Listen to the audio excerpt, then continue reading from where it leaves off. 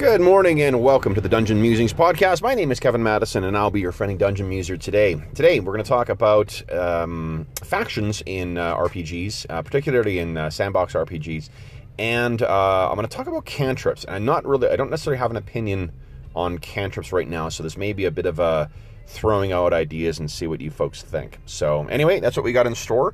First up, a call-in from Matt of Cockatrice Nuggets, and that's what got me thinking about factions. So here we go. Okay, so in this episode, I'm an idiot and I call Rich from Cockatrice Nuggets Matt because I didn't listen to the voice message and went off memory. So this should serve as a cautionary tale to listen to the damn voice messages before you actually start responding to them. So Rich, my apologies for calling you by the wrong name. I fucking hate when people do that for me. So my apologies, Rich. As far as when you're listening forward here, when I say Matt, I mean Rich. Hey man, it's Rich from Cockatrice Nuggets. I really dig the idea of having faction turns. You're using some Kevin Crawford stuff, so I don't know if you've looked into his space game. I can't remember what it's called, or Red Tide anymore, but he's got some faction turns in there. It's a little too hands-on for what I'm looking for, so I'd love to see what you're working on. Eventually, I'd like to get like a set of tables, a war faction, a sneaky faction, maybe kind of related to classes, right? A fighter faction, a thief faction, a magic faction, something. Anyway, a set of tables that I can roll on every faction turn, say a month, and that'll spit out, hey, this is what they're trying to do, and I can interpret that in my campaign. So, love what you're doing, man. Love to hear about it, and I'll talk to you soon. Okay, that's a great question, Matt. So the factions, the idea for factions that I have in mind, in my campaign, or at least in my what I'm doing in Barrow Maze and what I'm doing in the Astonishing Swordsman and Sorceress campaign for Tula, Reavers of Tula. I'm actually going to be doing something a little different from what Kevin Crawford does in his games. So in his games, you're absolutely right that they kind of are like mini games, where it's an adjunct thing that's happening in the campaign, and players can interact with it in, like, say, the Godbound version, but I don't remember that they can in Scarlet Heroes version, and I don't remember if they can in the Revised Stars Without Number version. So what I'm not, like, well, I want the game to be about the heroes and focused on their PCs, and not necessarily be a game of, like, a kind of like kludged together version of like Diplomacy or something like that, where they're movers and like they're having to play a separate character, which just happens to be a faction or something like that. What I'm interested in is kind of putting it, turning the tables a bit, and it's not that they're driving the actions of the factions and they're deciding what the factions are doing necessarily. What they're doing is trying to curry favor with them. So the model I'm using is probably closer to like the 5e version of factions. That's actually where I first started developing the idea for these.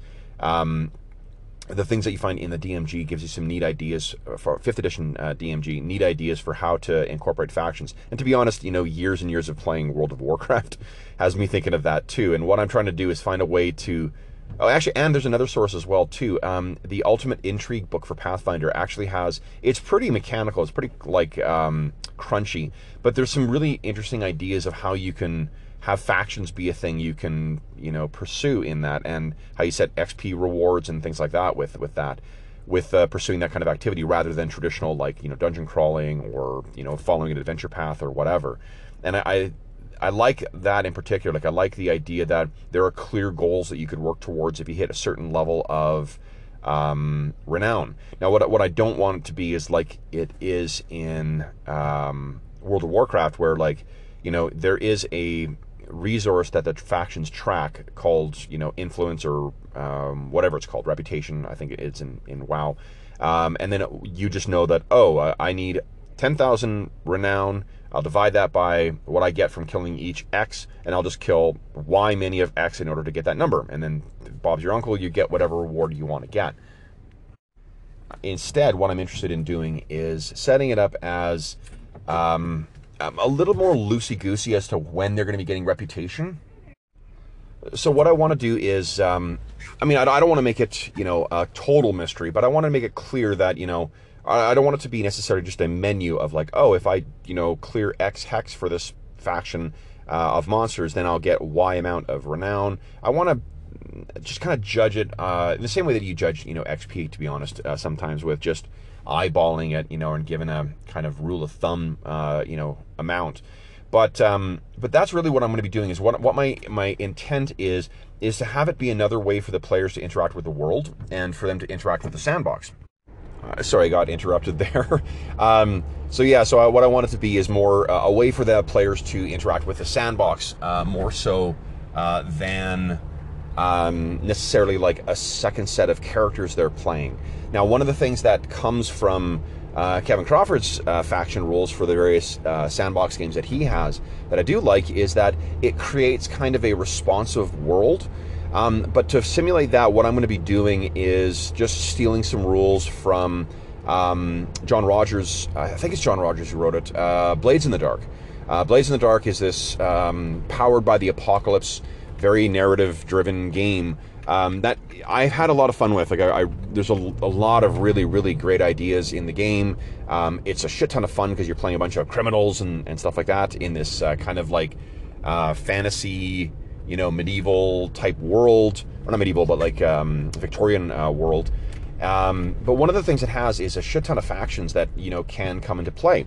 Now it's a narrative game, so it's very, very loosey-goosey in terms of the rules, the firm rules. It's more on like factions pursuing their goals or struggling against each other. They really just sort of arbitrarily set them a tier, and then you roll a number of dice, and then that their task resolution system, you roll a number of dice, and then the outcome of that tells you how successful they were in their goals.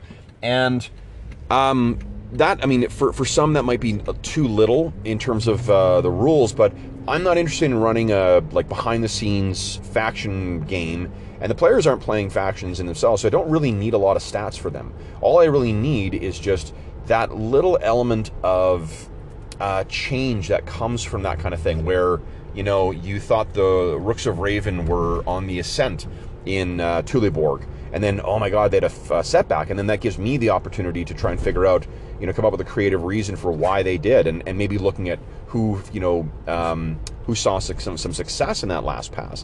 What I'll probably do is I'm going to be using, in addition to those faction rules, I'm actually using the random event tables from the first edition AD&D Oriental Adventures book, because first off, I love that book. It's a book that's got a lot of sentimental attachment for me. I just I read mine to pieces, and I still kick myself for having sold my copy. It's one of those things I really wish I hadn't gotten rid of. I have a bound copy right now, but I haven't managed to find another physical copy yet.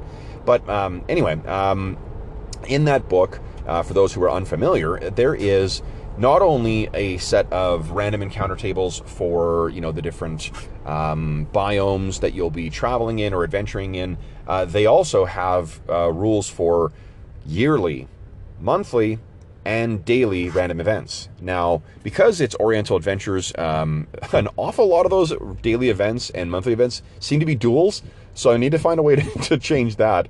Although Vikings did duel quite a bit over Honor, and Tuleborg is founded by Vikings, so maybe I don't need to change that.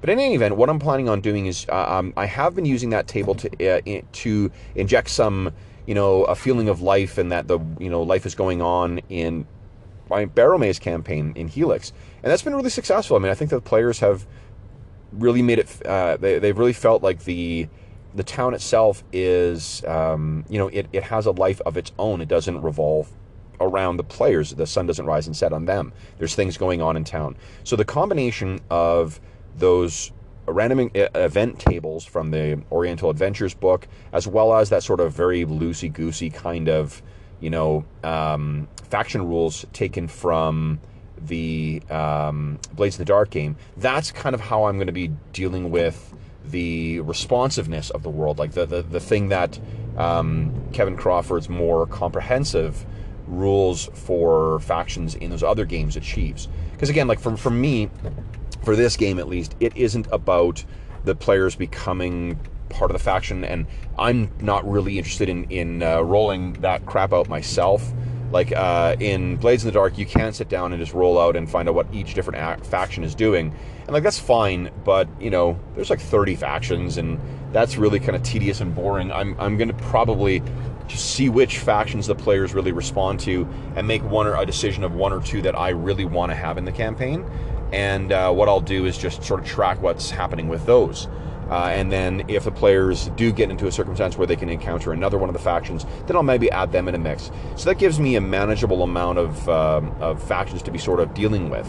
And then obviously if the players, I think what I'll be doing is if the players do something to say confound or advance one of the factions, I'll just bump them up a tier. You know, I'll set the relative power level for them will be higher, and then I'll just try and fit a narrative explanation for why that happened or how that happened. You know, and then let the characters, kind of respond to that. So I guess I'm interjecting a bit of story game mechanics into my faction rules, but then the actual, and to be honest, some video game mechanics. But the thing I like about the set faction benefits is I usually give two options. So I'll give like a item option and a follower option, and then in addition, as the players go up in the factions, they gain contacts that they can call on. And those rules are actually adapted from 5th edition Shadowrun. And they've been pretty, you know, the campaigns where I've used them so far, it really does make the factions it really emphasizes the importance of those particular NPCs in the campaign, and it gives players something to work towards, because you know, and an interesting character decision point as well, where you know they reach that first tier and they're like, oh shit, do I want, you know, a ring, or do I want a ranger, you know, first level ranger henchman? What is going to be more beneficial for me, for the party? You know, if we don't have any clerics, like in our Reavers of Tula campaign, nobody's playing anybody who can cast any healing spells. So that's potentially going to be you know, a challenge for the players down the road. And what the factions give them is an option to pursue those resources. They could obviously hire a henchman, but I'm using sort of an OSR approach to that, where they got to track one down, and it's going to be random as to, you know, what kind of henchmen are available. So this gives them a way of getting something out of the game, but also forcing them to sort of interact with the fiction, you know, so and make that more real. So anyway, I'm not sure. I mean, I hope that gives a clear answer as to sort of what my plans are for the factions. What I'll do as well is find what I need to do in 2019 to start actually making use of my blog again, because that's probably the easiest way to share some of the faction rules and some of the other materials that I'm preparing for this campaign, including like the map and whatnot, the map of Tuleborg, the map of Tula. So probably I'll have to do that, I guess. Maybe I got to look at that this weekend. But anyway, that's my faction stuff. Now, let's talk about cantrips. All right, I've had a chance to listen to my recording on factions, and I realized that either I had far too much coffee or not nearly enough, and what I gave you, didn't answer Rich's question and set out what specifically I'm doing with my faction rules, and B, it's a bit of a, you know, kind of a manic word salad. So let me try to give a clear answer for that. So for every faction in my campaign, and this is a change from my Barrowmaze campaign, what I'm going to be doing is setting specific player-facing elements to each of the factions, and then DM-facing elements for the factions.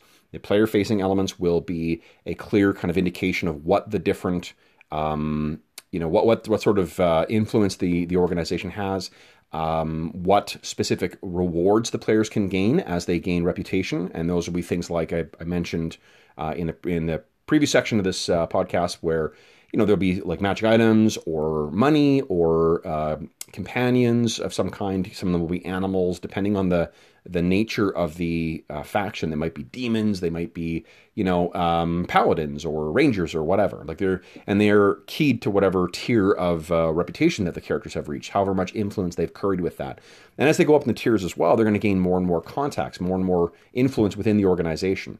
And the reason I'm doing that is because I want that to sort of drive, and this may be obvious, so forgive me if I'm stating the obvious, but it's going to be something to drive sort of the campaign. If a character, or rather a player, and by virtue of their character, becomes really interested in a specific faction, that can be what the campaign's about. That they can be trying to curry favor and influence them, and then by virtue of pursuing that faction's interest, they will then make enemies of the adversary factions, and they will make maybe some friends in some of the allied factions, or potentially those friends who become enemies if the faction grows too powerful and encroaches on the territory of their allies. So I'm starting them off in a specific starting point, but what the players will be looking at is what the benefits they can gain are from each of those factions. Now, on the DM side, I will be setting a relative level, like a sort of a comparative power level of each of the different factions, and that's just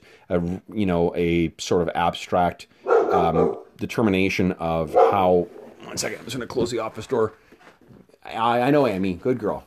Someone is saying has the gall to walk past my place, so my dog is setting them right. What it'll set is the relative power level compared to other factions within Tuleborg, the city that's the base of my campaign, and then the broader sort of Tula area as well. There will be certain other factions that will unlock, as the players explore more of the map and encounter more of the different things that are out there, they will be given the opportunity to interact with those factions, become allies of them and whatever. So that's one of the things that we'll be tracking is the power level. And that will fluctuate as, I mentioned in the earlier that Blades in the Dark sets specific tiers. And what I'm thinking is that rather than rolling like dice pools or things like that, I'm just going to take advantage of the existing non-standard action rules in the in Astonishing Swordsmen and Sorcerers of Hyperborea. And when the faction tries something in a given month, I will just make a, determine, depending on what they're trying to do, I'll gauge that based on how difficult it is, and then the dice roll will determine whether they succeed or fail. And each of the different factions is also going, on the DM side, is going to have allies and enemies, which may be obvious or not. They're going to have goals, but the goals I'm going to try and set as fairly broad and pretty nebulous, because I want them more to be something that the players can kind of latch on to, like if it'll be broad, like riches or like influence over a specific faction or something like that. So there's going to be that, and I might even include something that's methods to give a sense of, what they actually do, like how they achieve their goals. Like in my campaign, the Rooks of Raven are these fanatics who are dedicated to this god of thievery and whatnot, and though they may use trickery or blackmail or spying or espionage or extortion as a way of trying to, or just trickery in general, I guess, as a way of achieving their goals. Whereas something like the Mist Hunters, which is a group of of Eskimo hunters from the region, it may just be to their way of protecting things may just be to keep to themselves, disengage, keep things secret. Because and then prevent people from accessing things or from learning more about certain areas or keeping them out of their region, right? So, but that's what's going to be on the DM side. So, and then what I'm foreseeing is that every month I'm going to roll using those tables from the Oriental Adventures First Edition AD&D book. I'm going to roll, yearly, monthly, and daily events. And the daily events is only really going to be as it applies to the players, but the monthly events will sort of dictate what's kind of happening in general. I'm going to go through the list, and then, I'm going to set up a table kind of like what's in Barrowmaze. And then every month I'll, set out what the goal is for each of the organizations, make my rolls to see whether they succeed or fail. And then the ones that are important, I will, and by important I mean the ones that we're seeing on screen. I'm going to look and see what what sense can be made out of the results of those rolls. So if, say, the Second Sons, an alliance of landless sons that come from the mainland in Hyperborea, who have come out. Let's say if they've had a setback, but the I don't know who would have a guild. The guild, a thieves guild from the city-state of Cromarium, they've had a success. And if they were adversaries, then maybe there's something that, what is it that the guild has achieved that would have set them back? Because it's a small pool. Like Tuleborg is not a very big area. The campaign region is not a very big area. Someone's gain is probably going to be someone else's loss. So that's what I'm doing to sort of drive the campaign. I like the idea that you had, Rich, about setting a random encounter table of kind of one party getting a benefit and another one, and I might consider trying that out as well. So that it would have a list of what certain faction draws to the front. But what I'm going to try first is that one that I liked a lot from Blades in the Dark, which is just behind the scenes. I make these rolls, and that sort of informs what's happening between these different factions. And then as the players act, what I might say is that, like, let's say there is a weak faction that the players are allied with, that and they're trying to do something against a powerful faction. And normally what that would mean would be, it would be a pretty difficult task. So I'd roll a 1 out of a D20, on a D6, it'd be a 1 or a 2 that would succeed in that action. However, with the players' actions, maybe that's going to bump that up by 1 or maybe 2. And then the overall goals of the faction may be achieved. And what I might say is, just by virtue of the players' actions, that's 1 reputation they gain, and then I'll make the players roll maybe for the faction's success overall. And if the players succeed, not only they succeed in their immediate mission, but they help their faction, develop those whatever, or achieve whatever goal they were pursuing. Well, maybe they get another point of reputation for that. So that way maybe it's not a super meaningful way they're not necessarily having to learn a separate set of rules and track a second, character. But that's that would give a way for them to, have the drama of rolling the dice and seeing whether they personally get any extra benefits from that are linked to the tangible actions they took in support of that organization. So that might be interesting. One thing I'll end with maybe is I'll let you know what the factions are for my Tuleborg setting, or rather, this is really for Tule in general. But I've got, let's see, this is what I sent out to my players and said, here's the ones that you're going to encounter in the first arc of the campaign. Let me know if any of these interest you. And these include the House of Thurmond, which is the Viking clan of the founder and ruler of Tuleborg, Thane Thurmond Foxbeard. There's Rangvald the Trout, a mysterious seneschal to the House of Thurmond, a magician of some kind who some say was the true architect behind Tuleborg and the wider Tulian colony, and he seems to know many of Tule's secrets. There's the Sorcerers Guild, a secretive organization of powerful magicians with influence over the city-state of Cromarium. There's the Necromancers of Ix, a cabal of sinister necromancers who hail from the island of Ix. There's the Frostwood Circle, which is an association of Lingit druids and their followers who dwell in this primordial forest called the Frostwood near where Tuleborg is. The Rooks of Raven, who are fanatics dedicated to a god of trickery, thieves, and transformation. There's the Borean Rangers, an occult conspiracy who fight a secret war against the primordial enemies of man. There's the Second Sons, who are an alliance of landless nobles from the city-state of Cromarium who have allied themselves with the House of Thurmond in the hopes of gaining lands of their own. There's the Tulian Commerce League, which is a group of wealthy merchants hoping to grow rich from the riches to be found in Thule, and they financed the stone quarry and the iron mines near Jernheim, which is a town near Tuleborg.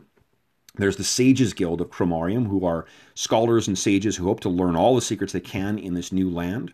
There's the Mist Hunters, a community of Eskimo who seem to hail from the Bay of Mists, who know a lot of the secrets of Thule. The Bay of Mists is a region shrouded in, not surprisingly, mists. That's about I think it's about 50 miles or 60 miles up the coast from where Tuleborg is. There's the Crusade of the Burning Dawn, which is a group of devoted followers of Apollo and Artemis who see Thule as a wild and unholy land in need of taming.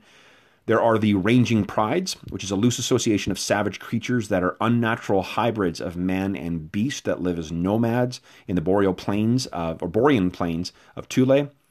There's the Guild, which is the Thieves Guild in the city-state of Chromarium, which is arguably the most powerful such organization in all of Hyperborea, which now seeks to extend its influence to Thule. There's the Black Lotus Tong, which is a sinister and secretive group of Lemurian merchants, spies, and assassins who are deadly rivals of the Guild. There is Fang's Fleet, which is a band of roving pirates and raiders who prey on the cargo ships and communities of Thule, and they're named for Vidar the Fang, the feared chieftain of those bloody warriors. And finally, there is the Coven, a circle of Thulean witches who seem to have eyes and ears everywhere in the frozen lands of Thule. So obviously not all of those are going to play a role in my campaign, but what I wanted to do is throw out as many interesting ideas for factions that I wanted to see what the players respond to, and then see which ones are, if there are ones that are that I know are adversaries of the ones that the players really are attached to, or if there's ones that I really, I think that would be a cool addition, I can add that stuff in. So yeah, I mean, I wanted to have more. My feeling it was that too much is better than not enough. So if I have too many of these, I'll just see which ones the players latch onto and really drill down into the ones that they respond to by giving them those benefits and NPCs and whatever. So anyway, that's what my plan is, Rich. I really hope that has provided a better and clearer answer for what these things will look like, and what my goal is with the faction rules. So hope that helps. All right, so this past Monday, I got a chance to play 5th edition Dungeons & Dragons for the first time. And I've run 5e before, but this is the first time I've actually played it. And so I'm playing a first-level druid. We're playing through the Curse of Strahd campaign. And for those who are not, I imagine everybody is familiar with the biggest, RPG in the world, but for those who may be unfamiliar, first level characters in 5e D&D get access to, for casters at least, get access to not only their the spells that require them to use up spell slots, they also gain access to cantrips, which they can cast over and over and over again, kind of like minor magical effects. Now, some of those are combat effects, and I'm not really interested in those. I got to use one of them in kind of a non-combat scene, which was kind of fun and thematic. But the thing that I really came away with, because Curse of Strahd is not really a combat-heavy campaign, there's a lot of atmospheric stuff, and there's a lot of chance to interact with the NPCs and stuff like that. And what I found was that even though my druid was only first level, she could do so many great and cool little things, like little touches and flourishes that let me add a little bit to the narrative that really highlighted her magical abilities. So examples of that are making hearths in a home spring to life. The fire would go in for them, and or lighting lanterns, or making wind pick up outside, or clearing mist to see something more clearly. And those are totally little things, but I loved being able to add those little flourishes to my role playing to give my character, that extra feel of magic. Because that's what my character was about. They weren't about hitting or bludgeoning people or whatever, or stealing shit or sneaking. She was about magic, and it was fucking awesome having so many opportunities to add those little role-playing flourishes. And part of that is just the kind of player I am. I like being able to role play up and describe my character that way, because I'm really a DM at heart. So I guess let's be honest, it's because I'm a fairly descriptive DM. So I'm just falling back into that sort of trope. But it's something I really enjoy when I play the games. So that was really cool, and I also enjoyed having access to rituals. So in D&D or D&D 5. there are certain kinds of spells that can be cast as rituals. You can use, if you need them right away, you can cast your spell and it uses up one of your slots. But if you got the time, you can take time, which I think is like 10 minutes, and cast it as a ritual. You know, draw out your circles and whatever else, and it doesn't use up one of those spell slot resources. Well, that was fucking awesome as well. I really loved that because I needed to prepare it. Like, if there's a difference in 5th edition D&D between what you prepare and what you cast.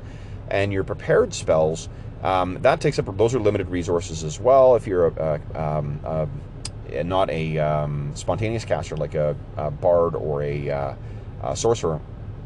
But actually, I can't even remember if bards are spontaneous casters in 5e. But anyway, the druid does have to prepare them beforehand. You memorize or kind of like fix them in your mind, and then from that list of spells, you can cast your spell slots.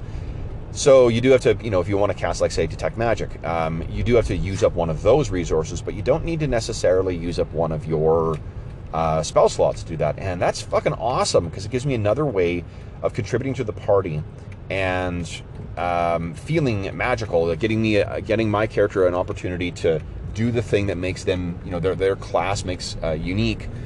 And it was, I really, really, really enjoyed it. And it really got me thinking about a lot of the OSR games that I'm running. And of the OSR games that I'm running, or that I've purchased, I should say, not necessarily the ones that I'm running, but because I haven't got Castles and Crusades to the table. But Castles and Crusades has cantrips.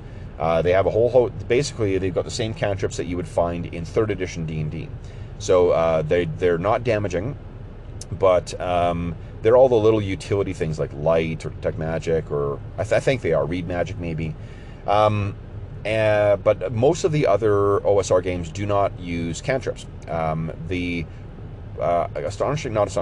It's Adventurer Conqueror King, in one of their supplements. I can't remember what the thing is called. Otarks? I don't know. Anyway, they've got like a monthly or bi-monthly magazine thing that comes out. They have some optional rules for cantrips in that, but the real thing that because that game is really like the primary focus on that game is building a credible and believable economy, or one of the primary focuses of that characters can adventure through and build their domains and whatnot. Their concern that they expressed was, or that Alexander Macris, the guy who wrote Adventure Conqueror King, is that the introduction of certain cantrips will break the economy. And that's completely fair enough.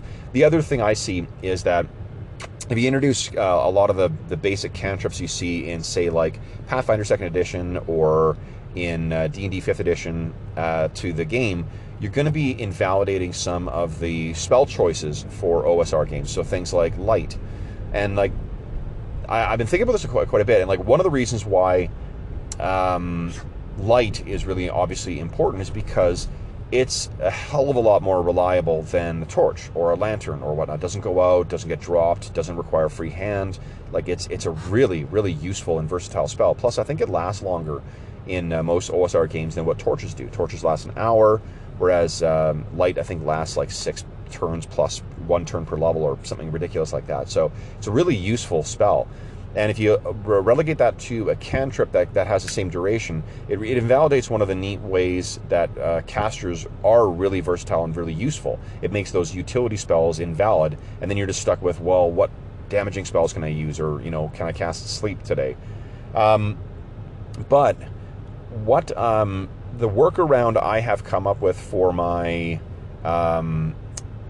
Scarlet Heroes game, like the Scarlet Heroes Revised Stars Without Number mashup that I'm using for my Barrowmaze game, is that I'm letting the players use their cantrips to simulate some of those spells, but they have a duration of concentration. So players can use their cantrips to, like, you know, create light, but they need to be spending their turn concentrating on it.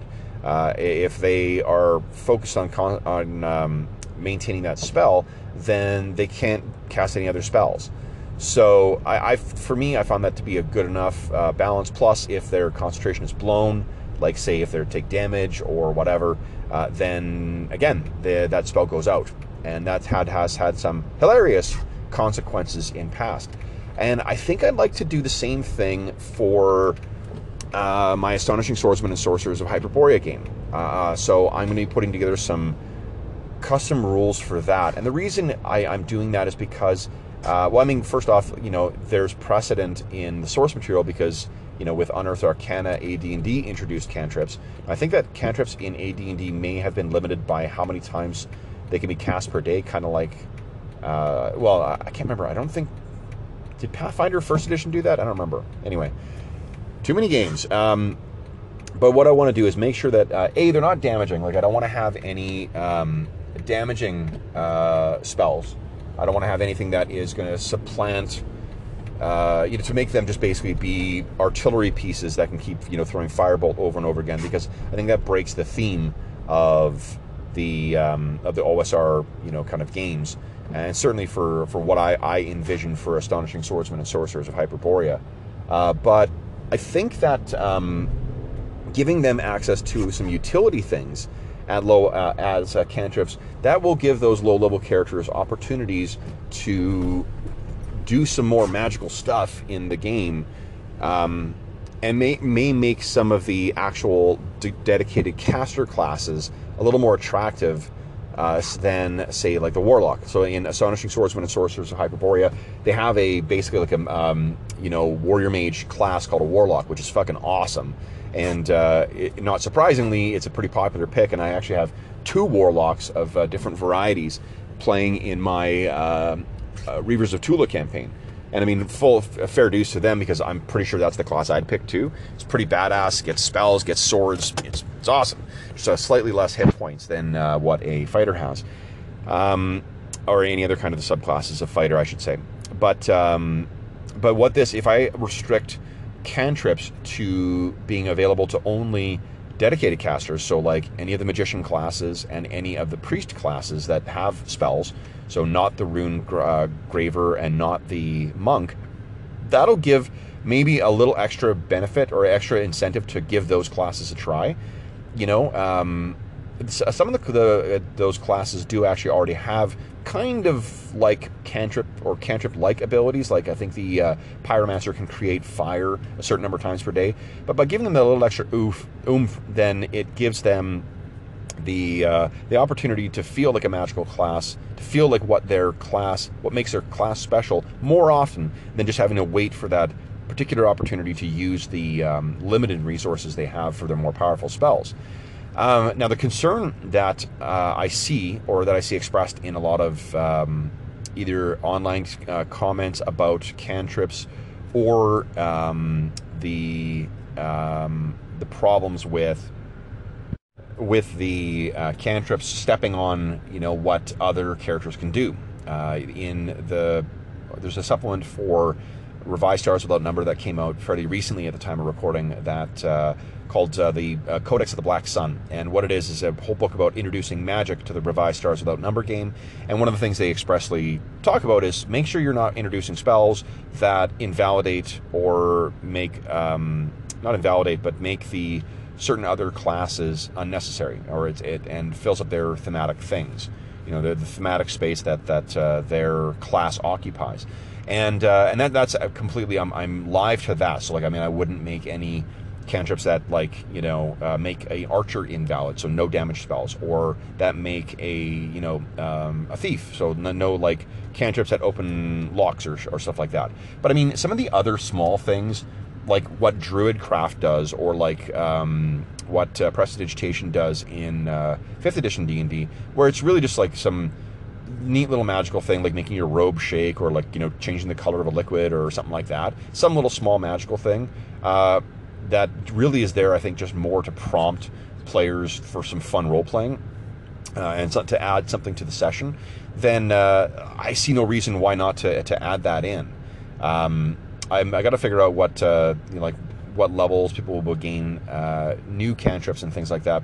And I want to make sure that they're actually something that's interesting too. They need to be useful enough for the players to make some kind of decision, suffer over what one they want to use. And I think what I might do to not box out the semi-casters in Astonishing Swordsmen and Sorcerers of Hyperborea, like the Warlocks, the Legerdemainist, the Purloiner, is I might allow them to pick one cantrip. So the full casters might start with, say, 3 or 4, and the semi-casters will only start with 1. So they've got some small little thing they can do as well. But anyway, I mean, I need to put pen to paper and get that sucker written out, and maybe I'll do that on Saturday this weekend, and then maybe I'll actually start making use of my blog again and share some of this stuff. But anyway, that's what I'm thinking about cantrips. What do you think? Like, have you used cantrips in your own OSR games? Have you found problems with that? Did you know? Is it simple enough for me to just go back to the old AD&D ones? Now, I've looked at those, and I think they're a little too niche. Like, there's specific ones for, like, do laundry and stuff like that, and I think that's a little too specific for what I'm looking for. I'm not really concerned about balance, in terms of the cantrips, but anyway, let me know. I mean, maybe I'm wrong about that. Maybe, like, making those little decisions does add more. So, have you used those cantrip rules in AD&D, and have you found them to be compelling? Like, did they add something to the game? Were they worth the effort of making those decisions as to which ones to pick and keeping track of them in game? So, anyway, that's what I'm thinking about today: factions and cantrips. Okay, so that's probably it for this week. That's a little bit about factions, a little bit about cantrips. What do you guys think? Have you made use of factions in your own campaigns? Have you made use of cantrips in any of your campaigns? And if so, how do you feel about them? If you have any comments, questions, or concerns regarding this, please don't hesitate to comment on, you can't comment in the comment section. That's what you can do in the YouTube channel. So you can also find me on the Dungeon Musings YouTube channel. At the time of recording, we've got a bunch of really fun campaigns that are just kicking off now for actual play, including Delta Green. What do we got? Delta Green, Starfinder, Astonishing Swordsmen and Sorcerers of Hyperborea, and 4th edition Warhammer Fantasy Roleplay. You can shoot me a message on Anchor, or you can shoot me a tweet at Dungeon Musings, or you can shoot me an email at dungeonmusings@gmail.com. So it's not another it's dungeonmusings@gmail.com is my email address. Otherwise, I hope this finds everyone well. Have a really great weekend, and happy gaming, everyone.